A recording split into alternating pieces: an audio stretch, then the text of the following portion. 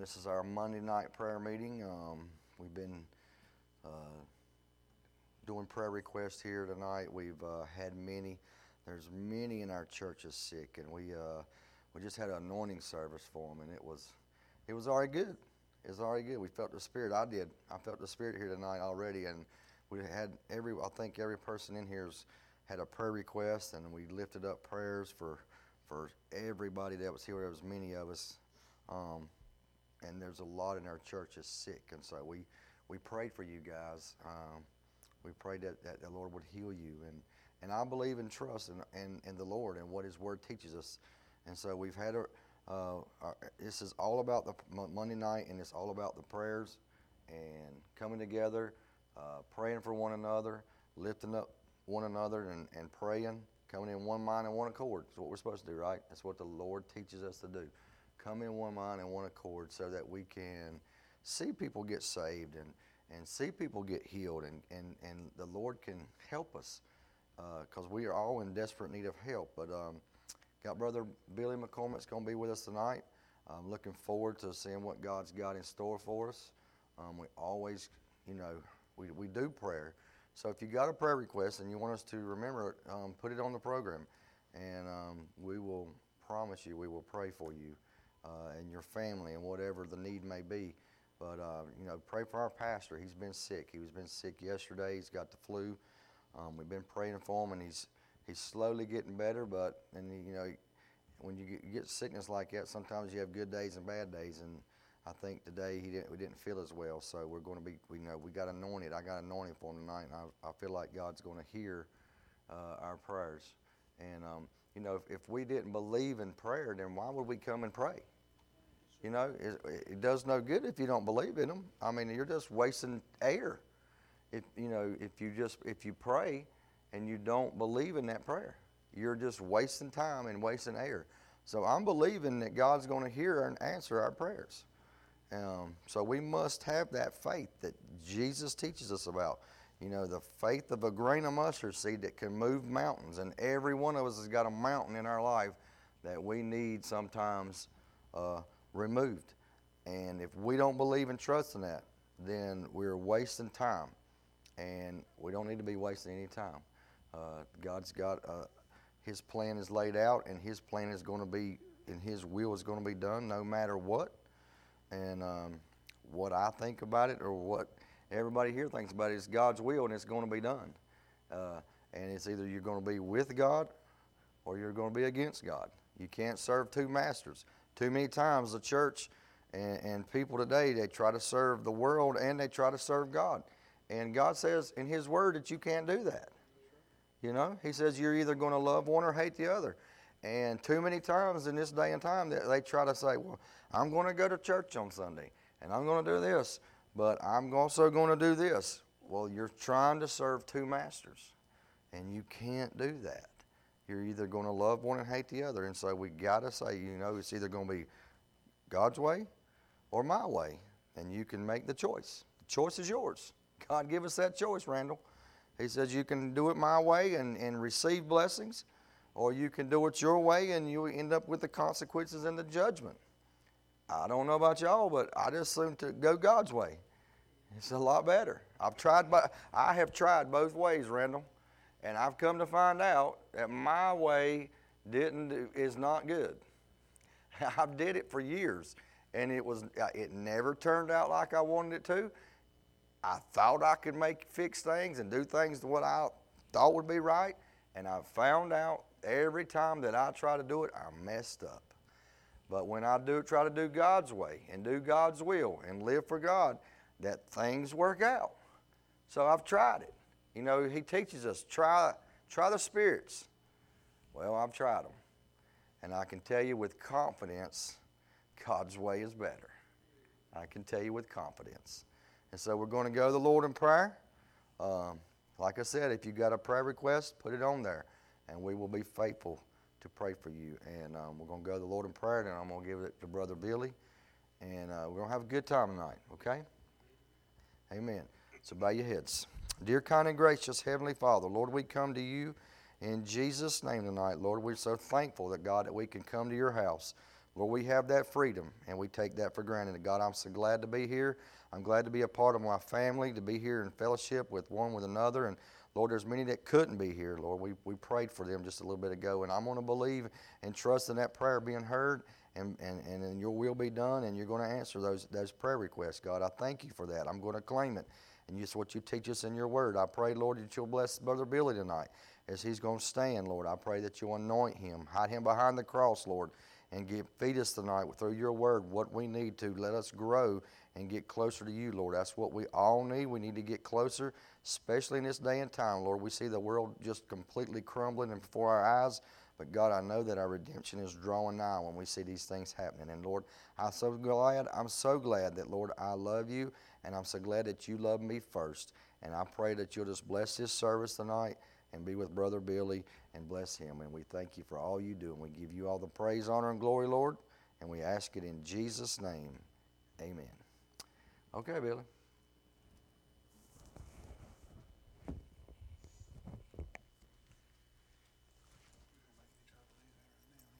Absolutely. Just figure it out. There we go. Everybody got me? All right, I figured that. I can hear myself out yonder. Well, number one, let me say it's good to be back, and I do appreciate each and every one of you that's come out, especially to hear somebody like me. It truly is appreciated. But also, I mean, as Marty mentioned there just a second ago, you know, I'm sure there would be others here as well, but it's just that time of year, y'all. We all know that. We've had it going through our house some as well, but nonetheless, we're all here, and that's what matters. We're the ones that's supposed to be here this evening, and I've got one more. No, he still ain't quite come in. He'll be here in a minute, but that's all right. Something I did want to say before we actually get into the Word kind of come to me on the way here is, you know, a lot of times we come into God's house, and I know we come in and we're supposed to be in the mindset and everything to come and worship in spirit and in truth, but let's be honest, how many of us sometimes bring some of that nasty mess out there in here? And we try to come in and have, you know, great, wonderful, spirit-filled services, and it don't happen. You wanna know why? Because of us. And, you know, hey, I've been guilty more times than I care to mention, but, you know, just as, you know, something that kind of come to me again, let me put it that way, is, you know, when we come in here, y'all just be emptied out, 100% emptied out. I mean, whether you come up to the altar and pray before the service starts, or whether, you know, you're getting in the prayer requests with your own prayers, but also don't forget to get your sins out of the way in that process as well. And then you can be free. Then each and every one, we can be free to, you know, worship to what in whatever form that may be, whether it's singing, preaching, teaching, shouting, testing, it don't matter. But you can't do that when you're burdened down with stuff. You can't do that. I've tried it, and it don't work. Marty's already getting into some of what I got right here in just a minute, but that's part of it as well. You know, trying to do things your own way, it rarely, if ever, works out for anyone as far as that goes. Anyway, that being said, Romans chapter 12 tonight, y'all. Romans 12. And I've got, well, there's a bookmark from Grace. Happy Father's Day. Long, long time ago. How about that? And my little heart she made for me yesterday, I stuck in there in chapter 8. That's my spot. But I'll be honest with y'all. I came... When Butch first asked me last week to speak tonight, of course I knew I was going to be on call and everything. I said, well, that's fine. Well, I jotted something down. I don't know, I think it was Tuesday or Wednesday morning of last week, just something to go back and look at. And I've just kind of let it simmer and everything. And I went back and looked at it and said, yeah, that's good. You know, that's fine. Well, I was on the way to church yesterday, and was listening to a preacher on the way to church, and I got to listening, and I caught one point of what he said, and I was like, ooh, I got to get to church real quick. I need to write that down. I can use that tomorrow. That's good. Well, I jotted some stuff down, took it home yesterday, and I'm looking at some stuff yesterday, looking at some stuff today. I was off work today, y'all. I didn't even know I was off work till about 10:30. I done been sitting there working. I mean, but anyway, I got to looking at it and some of the other stuff. I've never been off on President's Day in 25 years of working. Never been off. But anyway, got to looking at it and looking at some of the other stuff. And actually, one thing that I had originally written down is actually just on the opposite page from where I'm at.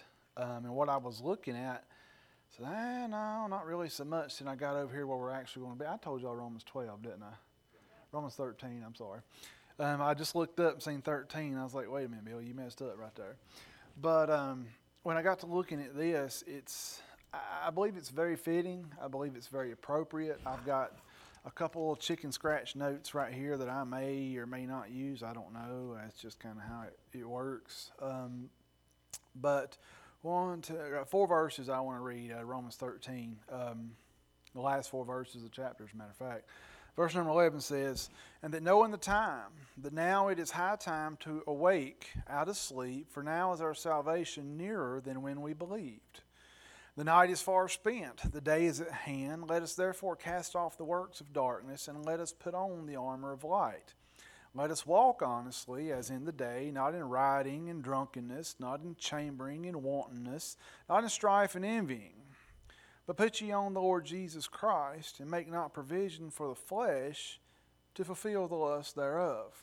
Now, this particular passage is kind of special to me, number one, because it's in my favorite book, but number two, because the very first time that I looked at this piece of scripture right here, seriously looking at it, was a time it's been, I don't know, Grace was probably 2, maybe, I guess, back when I was going to church at the previous place I was before we came here. And the pastor at the time, we were going to have like a men's thing, a men's camping out on the river thing one night. We did. And he pulled all those preacher boys together. He said, "I want every single one of y'all to be prepared to preach. But I got one stipulation. You got no notes. You get no notes. I want you to preach, but I better not see a note one nowhere." Okay, that's fine.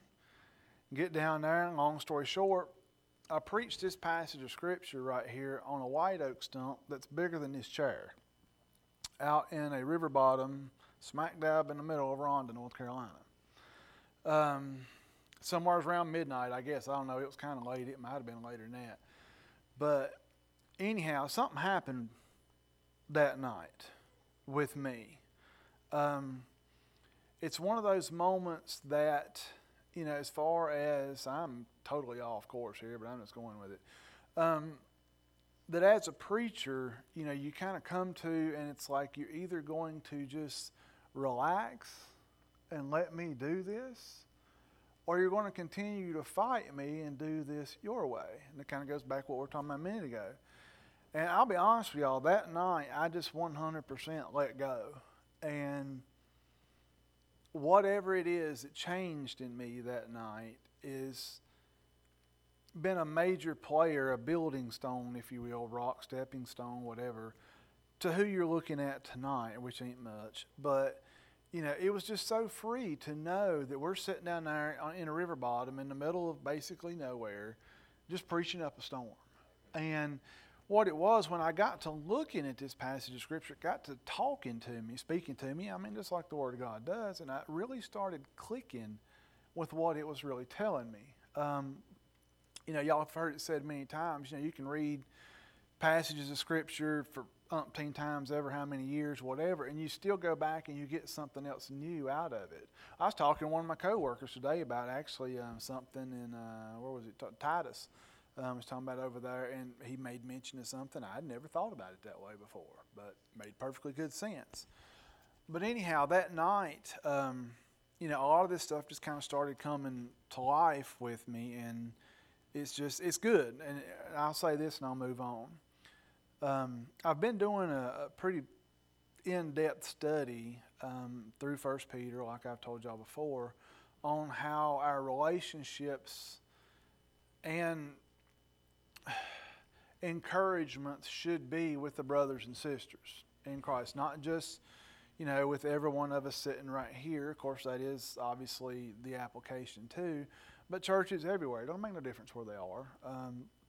How, you know, the times that we're looking at, how bad they are. But if you read your Bible, you know that this is just the beginning. We ain't there yet. Don't get me wrong. The Lord could step out and call us all home right now, and hallelujah, that'd be fine with me. Just put down all the cares of this world and be done. Go on. But having said that, kind of what we're looking at right here tonight, Paul, in my studies and the way that I look at this, is basically kind of telling the believers there at Rome, how we need to act in front of the public eye, if you will. Now, I know there's a lot of different places that, you can pull that idea from, but if you look at what he's trying to say right here to the church at Rome, of course, we all know that was towards the end of his ministry, he makes a lot of good points with what he's saying. Look at verse number 11. He says that knowing the time, well, we just talked about that just a minute ago, right? Is there anybody in this building that doubts that the times that we're looking at has got to be at least the very last few days? If you doubt that it is, please read your Bible and reread it again until you get it. Because everything that the Lord told us, everything that Paul wrote about, everything that was revealed to John, some of these things, we're looking at it. And some of it is so close, you could probably physically smell it if you actually wanted to. That's just where we are. But knowing the time, that now it is high time to wake out of sleep, for now is our salvation nearer than when we believed. Now, to think about this the way Paul's putting it, and the kind of some of the stuff that came to me earlier, we're to do everything. And I mean everything that we do down here in this life with the thought of, the judgment seat of Christ. Now, what do you mean, Billy? Well, number one, the Bible clearly tells us that we will give an account for every idle word that we speak. That goes for whatever I'm saying here right now. That goes for whatever you say at work. It goes for whatever you say to someone when you think no one else is around. Don't think that it's not getting put down. Okay, now I didn't say you was going to go to hell and lose your salvation because you said something you shouldn't have said. That ain't what I'm talking about at all. But each and every one of us will give an account for it. And I believe that if we would look down the road beyond, the nose on our face and understand these things, we would all get a tighter grip on where we, not only just get a tighter grip on where we need to be, but we would try our best to maintain that grip of being righteous, of being holy, doing things right, regardless of what you may feel. Hallelujah right there. Regardless of what you may want to do, regardless of what you may want to say to somebody. You can't do that. Why? Because this world out here, y'all, is just, they're chomping at the bits to look at somebody and point a finger and say, see? Right there it is. And if you think they're not looking at you, you're wrong. I promise you, somebody is looking at every person in this building, not only here, whoever's watching, whoever may see this when it gets shared and whatnot. It doesn't make any difference, y'all. Somebody, even if it's just one, is looking and watching. So if we take into account the simple fact that, everything we say, everything we do, our actions, they're all going to be weighed out, of course, in works and tried, by fire, wood, hay, and stubble, whether it's going to be burned up or whether it's going to make it through. I believe that would help each and every one of us to, strive to be a little tighter to the Lord. And if there's ever been a time that we need to do that, it's right now. What I had originally, or what I thought yesterday, and here we go, notes is going to the side. What I had heard in the message yesterday that I was talking about was the preacher was talking about trials and things like that, and I've been hitting on a lot of that lately because I've been going through a lot lately. But he said, one of the things that a lot of people seem to misunderstand or fail to grasp is the fact that they always think they're alone. And, I'm over here, I'm on this little teeny tiny island, and I'm over here and I'm having to deal with this. And yeah, Lord, I get it. I know you've promised you'd never leave me, you'd never forsake me. But why do I feel like you're not here? Why do all these people do this? Why this, and this? Well, the point that he come out and made was you're not alone. The devil wants you to think that you're alone and that you're just all in your misery and everything else, but you're not. There are other people that are enduring things just the same as you. They may not be as vocal about it. They may be better at hiding it, but they're still there. So don't ever think we're alone. And also, it kind of ties in with this as well, I guess, in a roundabout way right here. Because what he's talking about, going back to verse number 11, as far, well, every idle word, I done got that. But what we're looking at, now it's high time to awake out of sleep. Now, it's somewhat of a rhetorical question, I guess you would say, but it's kind of obvious that the church, and I'm talking about the church, not just local assemblies, I'm talking about the church, it's pretty much been lulled to sleep for a long time. I know my brother-in-law Hank has mentioned it many times before. He says, that how the devil has done that, especially in America, is he's prospered America. Go back, I think I've mentioned it here before, but if you go back and you look, especially after World War II, America's prosperity has just boomed and skyrocketed. But what has happened to the morality since then? It's completely jumped off a cliff.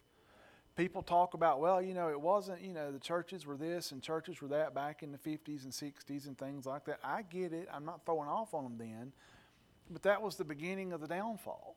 Now, I've heard people such as, my own pastor's admitted it. So, in his opinion, he thinks their generation is the one that's dropped the ball. And the reason being is because that generation raised my generation. Well, and I know several people, I don't necessarily want to say in my circle, so to speak, because I see them in passing and maybe at a ball game or something and say, hey, but we're not really in the same circle that we used to be. Let me just put it that way. That they could care less about anything to do with the Lord. It makes no difference. They don't care. But, we need to wake up, y'all. We got to wake up because the longer let me ask you this. Is there anybody in here that likes to hit the snooze button on their alarm? All right, just so I can giggle a little bit here. Is anybody does it more than 3 times? Depends on. What about 4? Any day. What about 5? That's this guy right here. I know some people, they set different alarms and everything. I just keep hitting snooze. But anyway, sleeping is good. To me, one of the best quality, at least in my head, of sleep is when you're kind of awake, but you don't quite have to get up yet, but you have to at some point. You're just like, it's so warm, the bed feels so good, and all that kind of stuff. Well, guess what? The exact same thing is going on in the church. And it's like everything feels good, everything looks good. I know I need to do this and this and this, but I got time to do it because I can hit snooze 4 more times before I actually have to get up and do something. Well, guess what, y'all? Paul plainly wrote out right here that our salvation is nearer than when we first believed. Well, guess what? That means several different things, but, it's actually talking about the rapture, yes, that the Lord is going to be coming very soon. But you can also look at it along those same lines as, I may not be here tomorrow.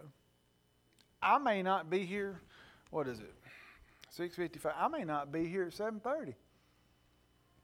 Just to be honest with you, I may not finish what we're talking about. So the best thing that I can do is try to wake up and understand what the Lord wants to do with me, how He wants to speak through me, and some of the things that He wants to accomplish through me, rather than keep hitting that snooze button and saying, yeah, Lord, I'll get to it, I'll get to it, I'll get to it. What if you never get to it? What if you miss, I know most of us probably got iPhones, what if you miss the snooze button and you hit the off button? Anybody ever done that? Oh yeah, that's what I figured. Then what? Because if you miss that spiritual snooze button and you hit the off button instead, guess what? You will give an account for a whole lot when you stand before the Lord one day. And I don't want to make this personal, but I'm just saying there's going to be a lot of people standing up there that says, well, this, and but this, and well, this, and well, that. Ain't going to work.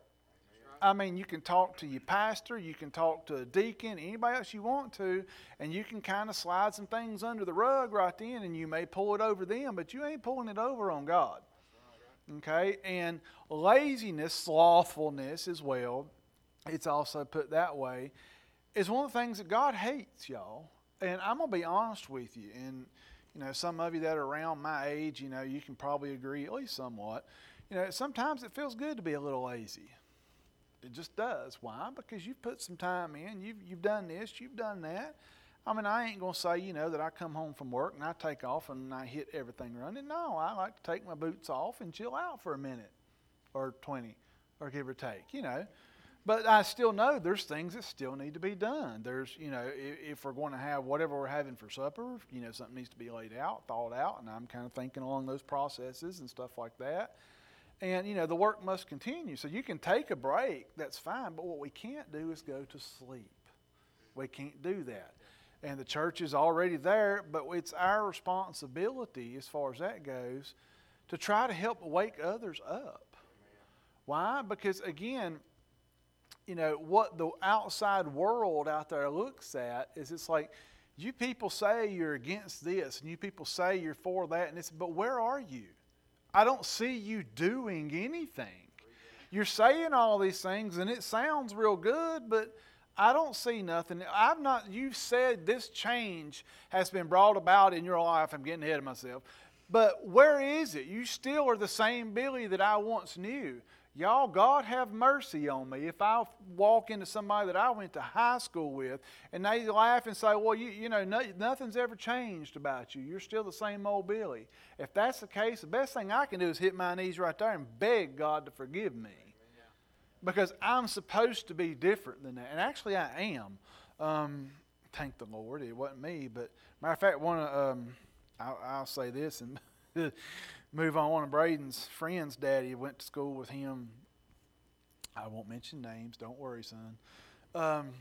Went to school with him, and the last time they was hanging out over at his house, they got to talking. Braden said, "Well, my daddy's a preacher," and he said, "Do what?" I'd have never believed that Billy McCormick would have been a preacher.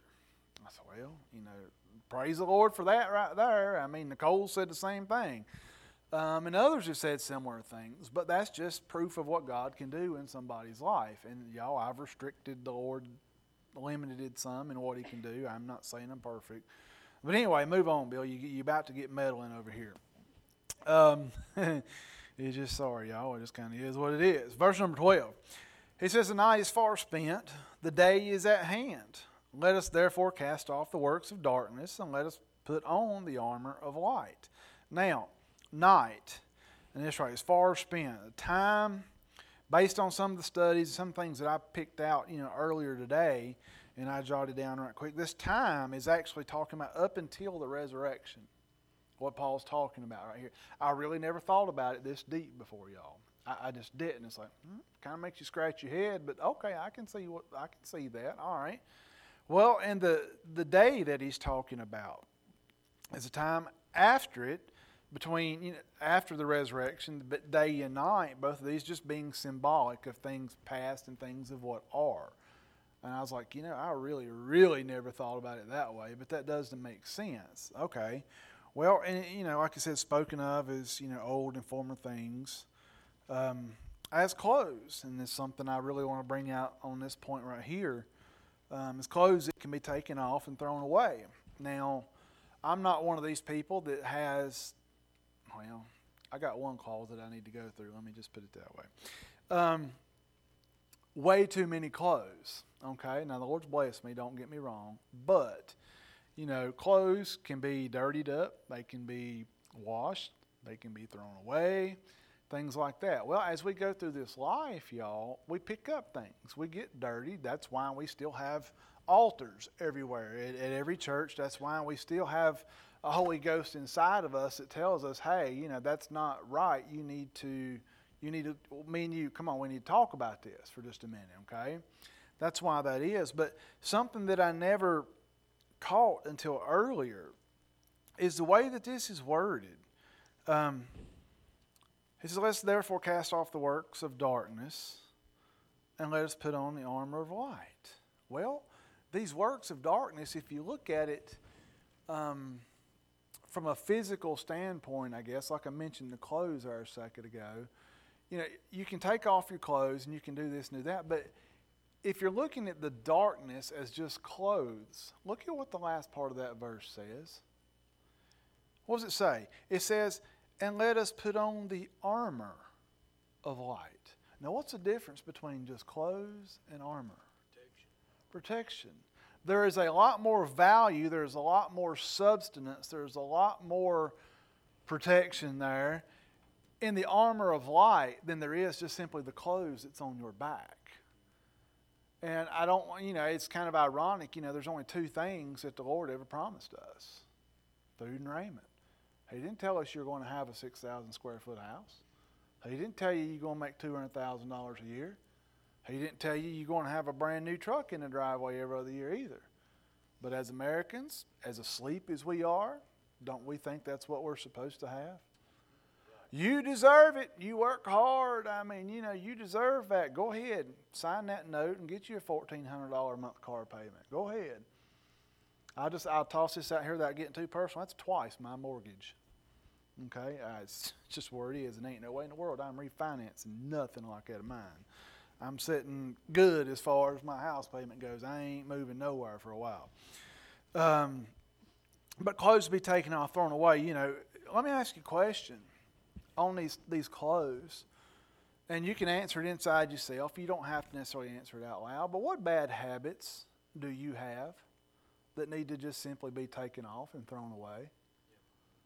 Don't tell me that you don't have them, y'all. Realize where you're sitting if that's what you're thinking. Don't do that, especially not in here. Because, y'all, there's stuff that I know that I need to get rid of. And, if I wasn't saved, I wouldn't know it because the Holy Ghost is the one that reveals it to me. And, these verses, I wrote a message a long time ago. I think I mentioned it one time. But I entitled it Chunk the Junk. And that's just right there is where it comes from. Basically, verse number 12, get rid of all the junk that you don't need. That's causing you to be less than what you know you can be for God. Every single one of us in here could point to at least one thing right now that needs to go. It don't matter.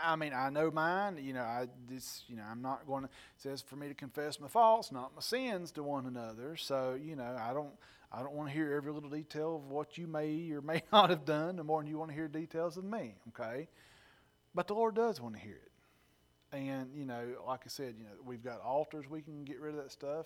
People get rid of stuff sitting in a pew, standing, whatever. That's fine. Then the important thing is get rid of it. Not only get rid of it, but do your best to move forward, leaving it behind you. Don't leave it somewhere in a closet or an attic where you know where it is and you can go back and grab it up again next year. Well, I'm going to need that. No.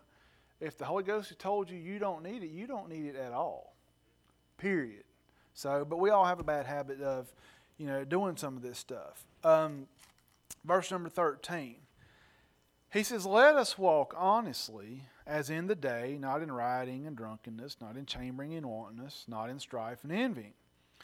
Something that I wanted us to look at right here is the way he begins this verse.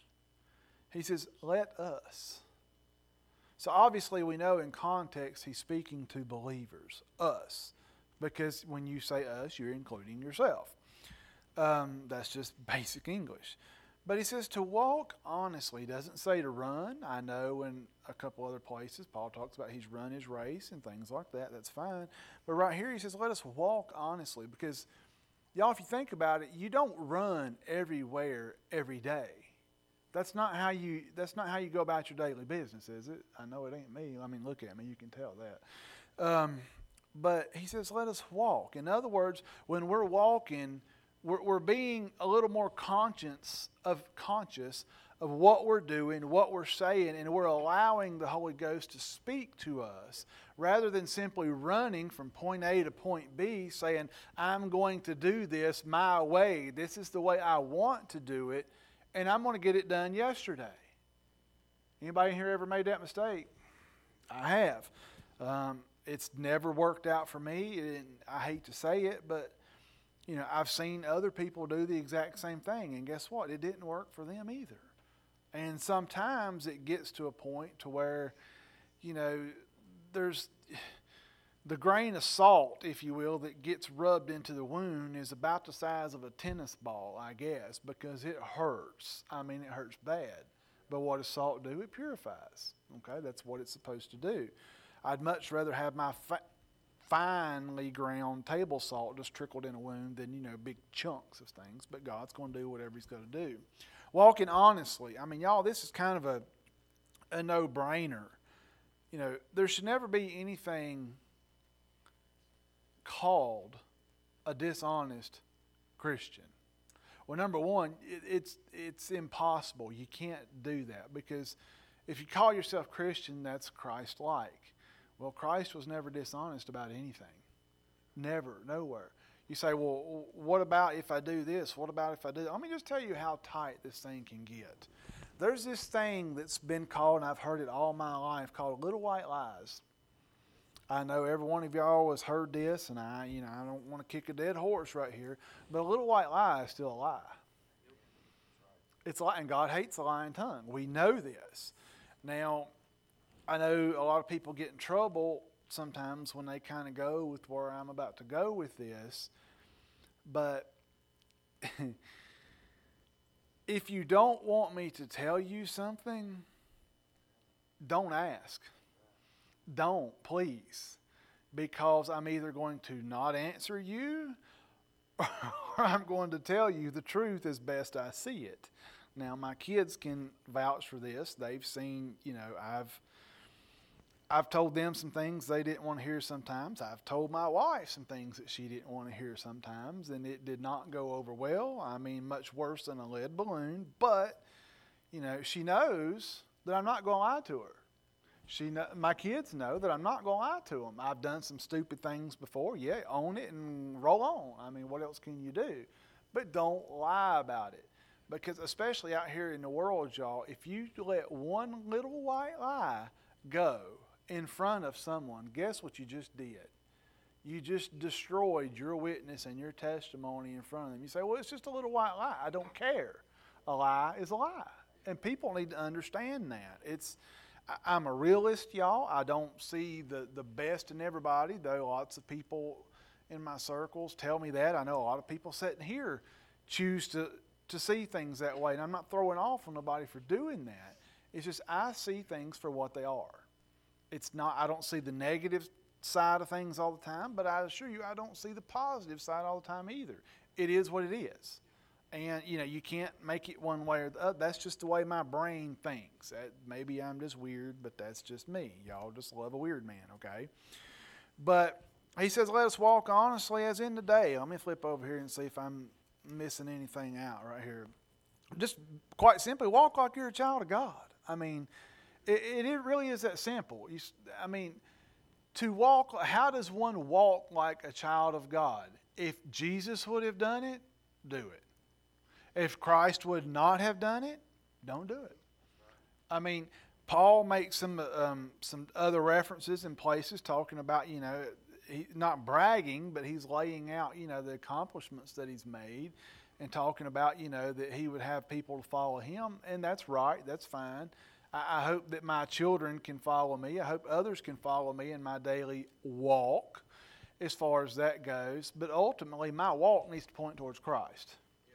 I don't want somebody acting just like Billy because they think Billy is the greatest thing since sliced bread, because I assure you, Billy is not, okay?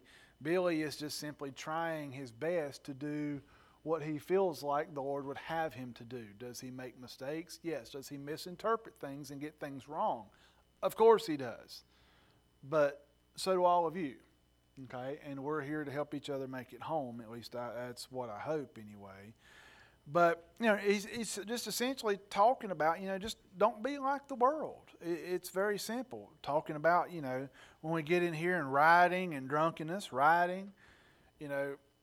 look at I'm not going to say our political places, but in our country, let me just put it that way. You see, people will riot and do stupid stuff over anything at the drop of a hat. A child of God should never be in the mix of any of that kind of stuff. Shouldn't. You say, well, what about if they're doing this and they're doing that about, damaging the cause of Christ? Okay. Well, let me ask you this. How much rioting did the people who died throughout the medieval period and, those ages, so their Fox's Book of Martyrs, if you've ever read either one of those books, there's 1 and 2.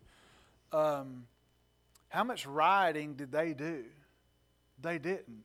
They simply counted it a joy and a privilege to be able to be burned at the stake for Christ's sake. They didn't go about trying to smack and beat everybody and try to make them be a Christian. You can't make anybody be a Christian. Y'all know that, right? You can tell people, what they need to hear. You can tell them, that they need to, be forgiven and that they need to, once saved, repent of their sins and things like that. But you can't make them do it. If you can make them do that, I promise you somebody else can make them undo it. Because, why? Because I was one of them. I was told years ago by my daddy, and God knows he meant well, it just come across wrong. I just got to where I was scared of hell. I've never known a single person that truly wants to go and be in hell. Nowhere. They may say they do. If they do, they're just blind. They don't know any better. They're ignorant. Okay? So therefore I went and, I made a profession of faith. Y'all have heard me testify about this before.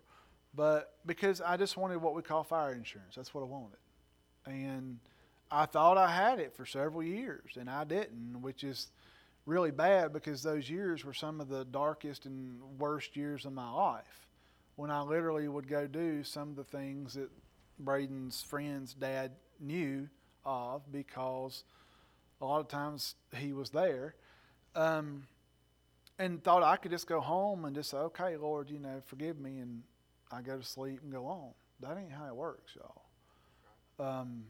I had that revealed to me in a way that I'll not mention here. It was in a very peculiar way. But that's when the wheels really started clicking and turning. It's like, wait a minute, something's not right. Something's not right. And it may have took, a year or so, whatever, on down the road. But nonetheless, Holy Ghost yanked my chain, and I did actually get born again. I praise His name for that. But looking at some of this stuff, rioting, drunkenness, I don't believe I need to, go into drunkenness. And it doesn't necessarily mean that you've drunk half a fifth of Grey Goose. I mean, it's not necessarily what that means. Not chambering and wantonness, strife and envying. Just simply means, a lot of times I jot this down as well, constant manipulation. Is there anybody in here that actually wants to manipulate someone else? I hope not. Because that kind of falls right back to what we were just talking about. Manipulation, it's dishonesty is what it is, because you're trying to make someone else into something that they're truly not, but you're doing it in a way so that you're the one that gets the benefit from it. And that is as anti-God as it can possibly get. It's greedy, it's prideful, it's, and on down the list you can go with that. But that's, a lot of that stuff fits in. And I mean, I don't know, y'all ain't got a clock back there. Hallelujah for that. But you can go in depth as far as you want to in verse number 13 right there. But I won't get in all the way with it. Go to verse 14. He says, but put ye on the Lord Jesus Christ, and make not provision for the flesh to fulfill the lust thereof. Now think about this. What all I wrote down does, I don't know why I wrote does, but what all has Christ made available to His children? Give me something that the Lord Jesus Christ has not made available to His own that is going to benefit them somewhere down the road. I don't even have to add that on there, but I mean, I just am, just for conversation, if you will. Because the answer to that is nothing. You say, well, I'm going through such and such because I'm alone. No, you're not. You think you are. That's what the devil wants you to think, but you're not. If you're truly one of His, He's there with you in the middle of the fire, in the middle of the valley, in the middle of whatever it is you're there. You're not alone. There's been times in my life, honestly, I felt like I was the only person standing. And that goes, I'll be honest with y'all, that honestly, to me, there's been points that I thought not even my own kids wanted anything to do with me. And, you say, Billy, that's kind of harsh. It's kind of rough. Well, the devil will get you in a place like that.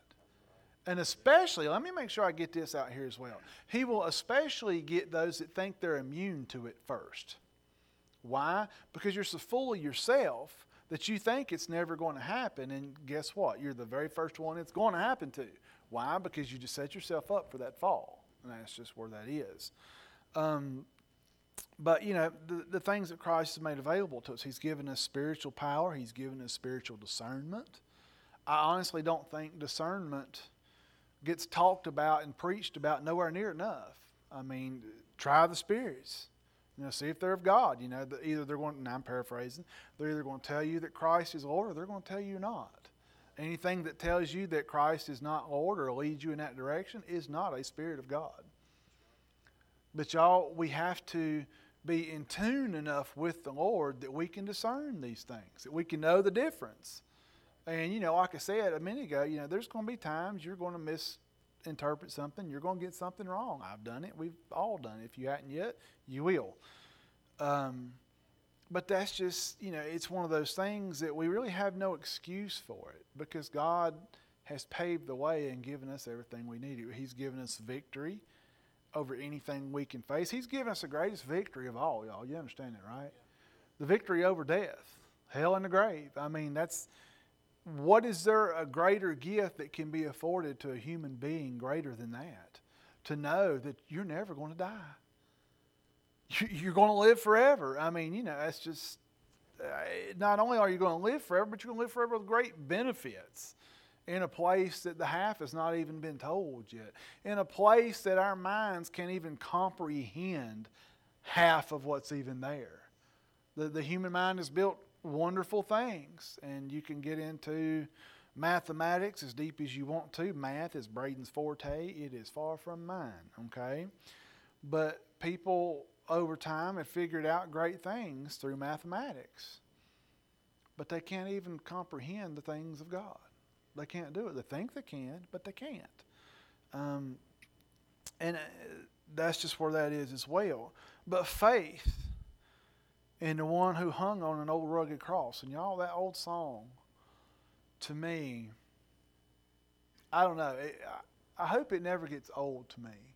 And, there's a verse in there. It's actually the third verse. And me growing up Baptist all my life, Baptist is all I've ever known. Most of the time, that third verse gets skipped over. And the one time I actually heard it sang, I like to have a come apart, if you will, because it just clicked with me what it was saying, but yet it had always been skimmed over my entire life. And it talks about Christ being our substitution, what He did for us. It's not just about, the cross. Yes, He did a wonderful thing up there for whosoever will, but that third verse makes it a bit personal for me. It talks about for me, because it's wonderful to know that the Lord died for whosoever will. But when you get to thinking about that and you look at that cross up there, He died for you.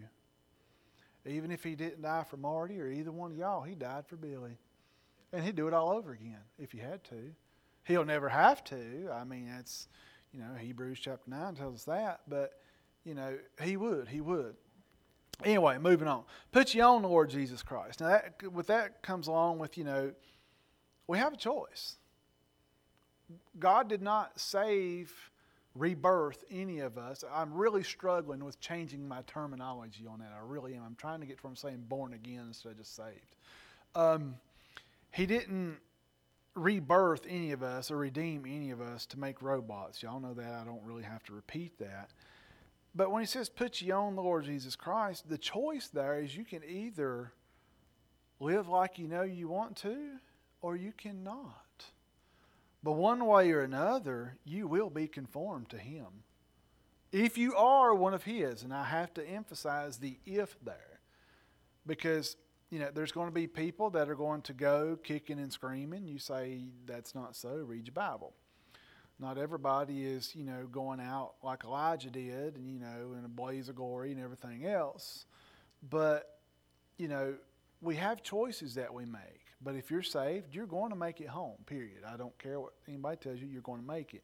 But why would we not want to make it home with rewards on the other side? I'm all for, giving people help and things like that. And I'm not even throwing off on welfare or nothing like that.